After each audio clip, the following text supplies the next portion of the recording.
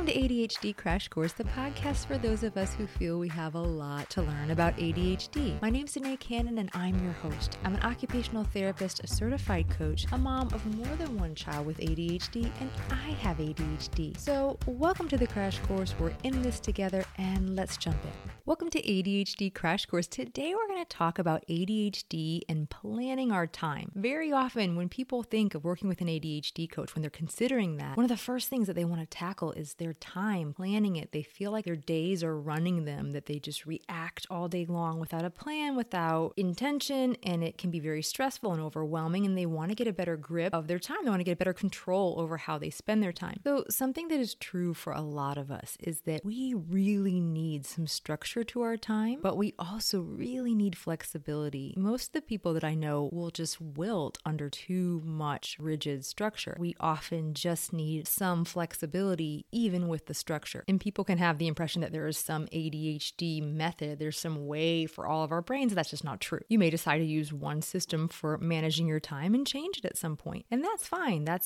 often helps our brain stay engaged with using a system for managing our time. But the components of why a system works are the same. And so I'm going to talk today about some suggestions I have for people when they're trying to figure out, how do I go about this? What are some steps that I do to figure out what works for me, what works for my brain? Now, these are just suggestions. Some things might work for you, some things might not work for you, but this I've tended to see as a trend in the people that I work with, definitely in myself, that some of these elements need to be there. So the first thing that I suggest people try when they're learning to manage their time is the brain dump. And what's a brain dump? It is the process of taking the things that are bouncing around in your head, getting them out of your head and onto a list. This could be a digital list, it could be a file on a computer. I tend to like to write, and so mine's usually a written list. And the first step is just getting everything out. Even if you're somebody, and I've definitely met people who can do this, who can hold all of their to-dos in their head relatively easily, you don't realize that it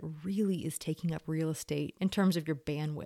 You are burning mental energy to carry these things around with you. And when you give them a place to live outside of your head, you free up mental energy, and it can make a huge difference in that feeling of overwhelm that we often deal with. And when we're talking about managing our time, the brain dump step has two parts. One is the putting all the stuff down on the list, whether it's a bullet journal or a file, an app, a whiteboard, doesn't really matter. The second part of this is having a system for checking that list, looking at that list and prioritizing what's on it and transferring the priorities onto your monthly list, weekly list, daily list, however you're going to approach structuring your time. What I do, at least now, I might be doing something different by the time you're listening to this, but what I typically do right now is that I use a bullet journal to do brain dumping, because there is a system for going back and finding what you have recorded because you have an index. So you might have different brain dumps in that book. These are work ideas. These are Christmas ideas. This is appointments that I need to schedule, whatever makes sense for you, whatever you're trying to keep track of. But it's kind of a time saver when you're trying to find a piece of information that you've recorded somewhere. Before I knew to work on this, I was so haphazard. I would just write an important thing on the back of an envelope, somehow thinking I was going to find that, or I knew that I needed to record it. I knew that I wasn't going to remember this thing, but I had no real system for, once it was written down somewhere, how I would retrieve it, how I would know where it was, how I would remember to reference it. And I operated that way forever, and I was always frazzled and frustrated, and it was just so difficult to stay on top of life that way. So having some systems around this really does help cut down overwhelm, frustration in your day-to-day. So once you have this set up, you have your brain dump happening regularly, you have time that you're going back and referencing that so you actually know what's on that list. How do you go about prioritizing, planning, sequencing, and putting those things on your day-to-day list of things to do? And I think sometimes people feel like this should be automatic for us. This should be easy for us. We're just talking about making a list of things to do, planning our time. We're adults. We should be able to do this. And it's important to remember that everything having to do with managing your time is very heavy in executive functioning skill demand. And those are skills that can be very difficult for us. So there is nothing about this that should be easy for you if you have ADHD. This is very likely going to be hard for you, but there are things that you can do to make it easier and to manage that and to build these skills. But take that whole idea that we should be able to do this and just toss it, because inherent in ADHD is difficulty doing just this: managing time, planning, prioritizing, sequencing. Those are all executive functioning skills. So let's break this down a little further. We've talked about the brain dump. We've talked about building a system, some kind of a habit around going back and checking that list. And ideally, you're going to take from that list and you're going to put it onto your weekly plan, your daily plan. It depends on how you want to operate. I just do a weekly and a daily. I don't usually look at my whole month in view unless there's a reason I need to, but some people may prefer to see a whole month in view. But typically for me, I'm going to take it from these lists and I'm going to prioritize it and I'm going to transfer them over to the week's list. And then from the week's list, I'm going to decide which days I'm going to be taking care of the things on that week's list. It sounds so simple, right? It's not simple. There's nothing about it simple, because in order to take something from that list, that big master brain dump list, you have to be able to prioritize number one. That is so hard. There's lots of reasons that's hard for us. One of those reasons is that it is hard for us to think about future selves, future outcomes. And so taking the time to figure out, hey, what's the future outcome if it doesn't get done, gets done? Realistically, we can't do even a fraction of what we think we can do. And so in order to prioritize, we have to think about what's at stake. And that absolutely requires some amount of practicing the future, imagining the future. What many of us may do is just go by the feel, what feels urgent. And if your brain is like my brain, that urgent feeling doesn't necessarily mean that the task needs to be a priority for my day. Maybe it's just something I'm really interested in or something I'm preoccupied about and I'm having a hard time deciding that this is better dealt with a different day. So even though we're talking about schedule, suddenly we're talking about prioritizing and even impulse control, right? Can I resist my impulse to do the thing that feels more urgent and approach it in a different way? It's funny, I had a new client that just started working with me and she said, I probably need to work on schedule, but I would like to take a look at emotional regulation. And I said, it really doesn't matter what we pick because all things are kind of entwined. Dealing with time is a perfect example. This seems like it should be a really practical numbers game. It's not. There's so much involved in managing time. Another executive functioning skill that is relative to how we manage our time is kind of an obvious one: our sense of time.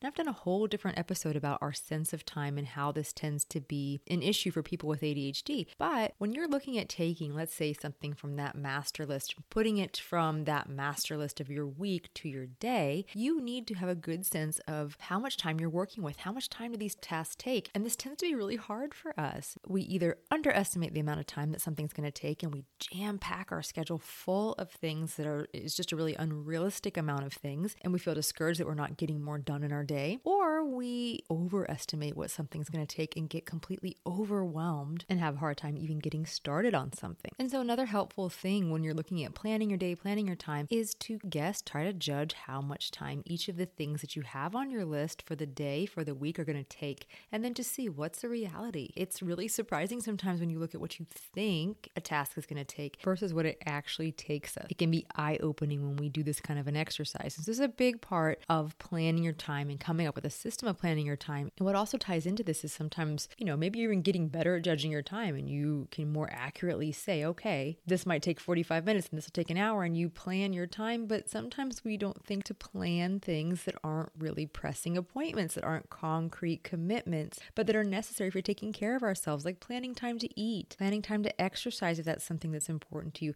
planning time for transitions. This is huge. Often when we see that time sense is an issue, people will spread themselves really thin, not taking into account how much time transitions take. Like if you know that you need to be on the road at 10, then things like getting your keys, getting your shoes on, switching from the activity you're doing to leaving the house, all of this little process is what you would call a transition, and it might take you 10 minutes. When you're thinking about planning your time, you may not be accounting for it at all. And so thinking about transitions, not just from a practical sense, but even from an emotional sense, just giving yourself a little breathing room, a little space for switching between activities, for getting to appointments, building in time in your day that is padded so you're not just running from one thing to the next thing and having that frazzled, scattered feeling. Like, give yourself a little buffer when you're looking at planning time to give yourself space to breathe. Okay, wrapping up, we covered some really important beginning steps and how to manage your time and take control of your time, especially if this is brand new to you, if you're just used to kind of always flying by the seat of your pants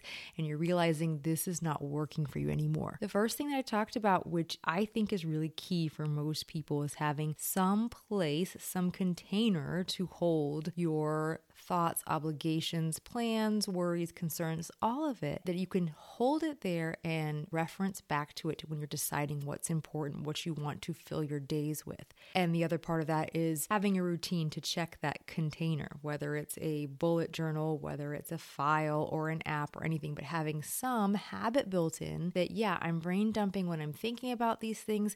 And then at this time, I go back and I look at those lists and I decide what I'm going to prioritize for my week, for my day, and use that as a jumping off point for how you're using your time. And we also looked at prioritizing, kind of broke down what might get in our way here when we're trying to prioritize. We know it's difficult and we know it's difficult for different reasons, but how can we help support ourselves so that's a little bit easier? We talked about picturing our future self, thinking about possible outcomes. If it's hard for us to prioritize, what happens if I don't pay the mortgage this week? Well, it's not due for 3 weeks. Maybe it can be on the next week's bills. What happens if I don't get back to our HR person about whether or not I'm opting in for the insurance with the due date being tomorrow? Well, that's probably pretty high priority. I don't want to miss out on my insurance plan next year. It's that kind of future thinking that helps us really decide what's urgent versus maybe what my brain is pulling me towards, what I'm having an urgent feeling about, which might be, oh, I'm going to reorganize my spices. We can do a whole nother episode on how sometimes our urgency is actually just pulling us off of something uncomfortable. We get used to honoring that urgent feeling and we don't even realize, oh, this urgent feeling to organize my spices right now has to do with the fact that I'm kind of overwhelmed with picking an insurance plan. And even though that's due today, my pull towards organizing the spices is just my brain's way of protecting me from something that feels uncomfortable. But if I really look at that list and I'm trying to prioritize what needs to be done today, I'm going to realize that future me is going to be very happy that I pushed through the complicated decision and picked an insurance plan. And we also looked at time sense and how that can impact how we're managing our time, how we're planning our days, and that not only will a better awareness of how much time things take help when we're planning these days, but planning for some buffer time so we're not feeling so pressured and under the gun. So our days aren't overfilled with commitment without any space for life to happen, for the unexpected to happen,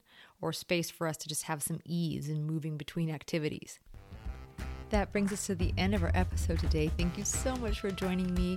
It's the holiday season. I'm going to be taking a few weeks off to recharge my batteries, spend time with my family, do some travel. So I will see you mid-January 2022. So please, if you haven't subscribed, go ahead and do that. That way you won't miss it when I release the next episode. That's all for today, and I will see you in the new year.